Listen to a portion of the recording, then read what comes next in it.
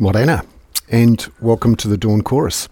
I'm Bernard Hickey. This is my daily podcast that goes out almost every morning via my Substack, The Kaka.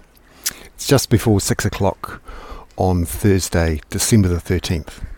I wanted to talk today about the big decision made in the last day by the government around the IREX project.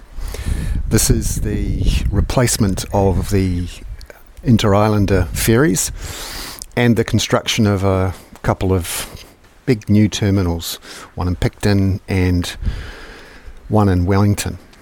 This is a 20 to 30 year project designed to deal with growth in not just passenger freight and passengers, but rail freight between the two islands. It's a core part of our national infrastructure. It's struggling at the moment.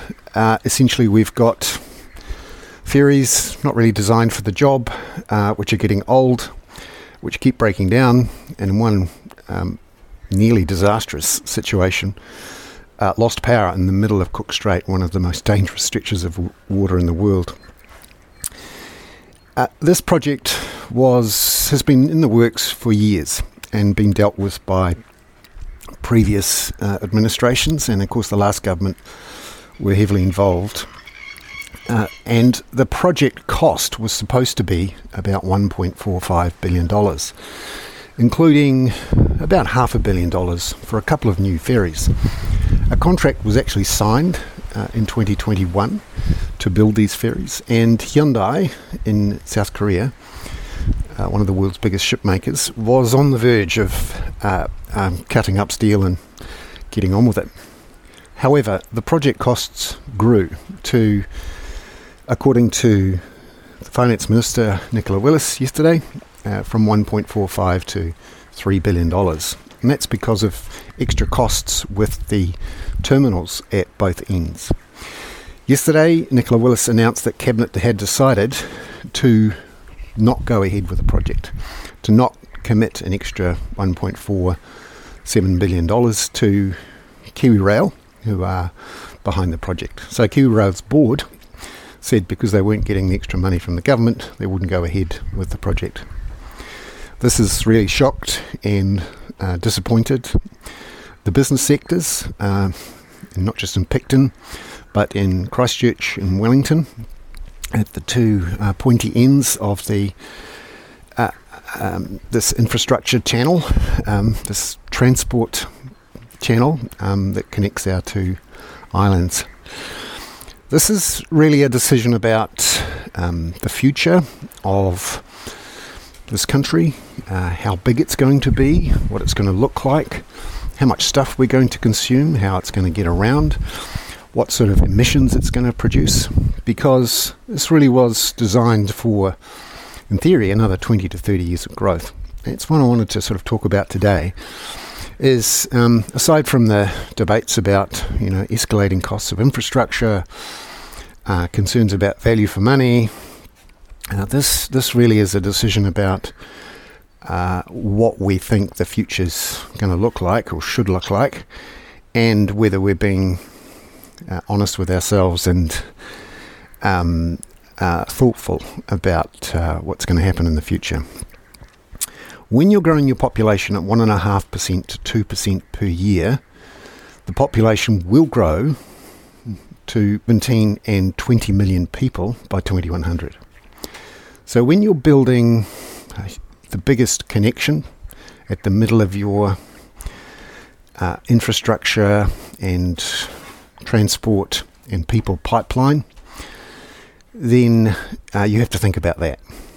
Now, clearly the 3 ferries we have at the moment aren't working. The 2 ferries that would have replaced them would have massively increased the capacity and be able to deal with 1.5% freight growth for the next 20 years or so, let alone the passenger growth and the tourism growth that is implied by the forecasts we all assume for economic growth of 1.5-2% per year. That's of course without a proper population policy. The other thing to think about here is emissions. This project was going to reduce emissions by about 40%. The ferries themselves were diesel-electric hybrids. So they were designed to not only propel the ferries across the strait, but also generate electricity so that essentially they turned off the diesel engines when they were cruising into port and while they were in port. So not pumping out diesel in the ports or making the noise or using the diesel while it was just sitting there. Because, of course, whenever the ferries are not on the sea, they're actually still consuming power. There's a lot of stuff going on inside them. So you can reduce emissions a lot by using the electric part of the diesel electric. Also, by using rail to move things about the islands, you can, of course, improve the efficiency of your infrastructure, your transport infrastructure. And this is where we get to some interesting debates. How fast do we want our economy to grow? And are we being realistic about what that means?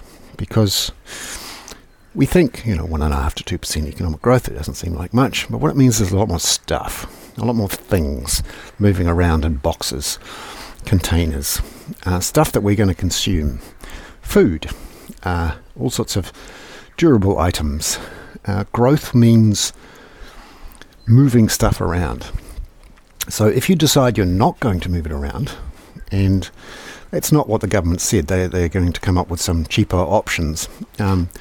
But what you're effectively deciding is that you're going to limit the growth of your economy. Now that sounds like something no one wants to do. But there's a part of me that says, actually, maybe that's what we should do. Because if we're serious about reducing our emissions and keeping the planet and ourselves healthier, maybe that's what we should do. Now, that's not the way this decision is being framed. This is being framed as a short-term money-saving, can't afford it right now, blow out of the costs type decision. And that's often how decisions are made, what I call lizard brain decisions. You're not thinking clearly, you're reacting to information that's right in front of you for a bunch of short-term reasons. And for the government, the short-term reasons are reduce capital expenditure, reduce the cash requirements, reduce the borrowing requirements, stick to the bipartisan rule, which is get net debt and keep it down well below 30% of GDP, get the size of government below 30% of GDP, and keep delivering income tax cuts for people so that they can maximise their disposable income when they're looking to borrow money for residential property. However, that doesn't take into account the growth of the economy or the need to reduce emissions, which, when you think in a lizard brain way, is the best way to shuffle these decisions off into the future. However, the more I look at some of these big project decisions, so we've seen them recently, cancellation of the Auckland to Mangere Airport rail tunnels, the cancellation of Let's Get Wellington Moving, and there'll be more of these big projects being cancelled, particularly the ones that aren't big roads. And that will mean, actually, that a lot of concrete and steel isn't laid down in the near future.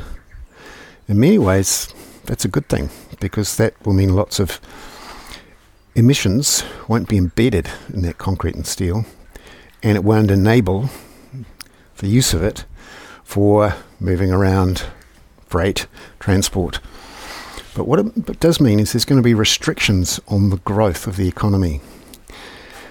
Now, if you're the government, you obviously don't want that, and no people in conventional business, finance, economy, politics like to think about restricting growth. But that is in effect what these decisions are. And here's the slightly controversial thing. Maybe that's a good thing. If we're going to start reducing the amount of stuff we use and create and emissions we create. I'm slightly conflicted on this one because on the face of it, we should be investing in our infrastructure to deal with this population growth that's coming. That we've accidentally on purpose decided we want. However, how we do that and what it means is something that we should be debating in terms of the scale of the economic growth, the stuff we use, the cost of it.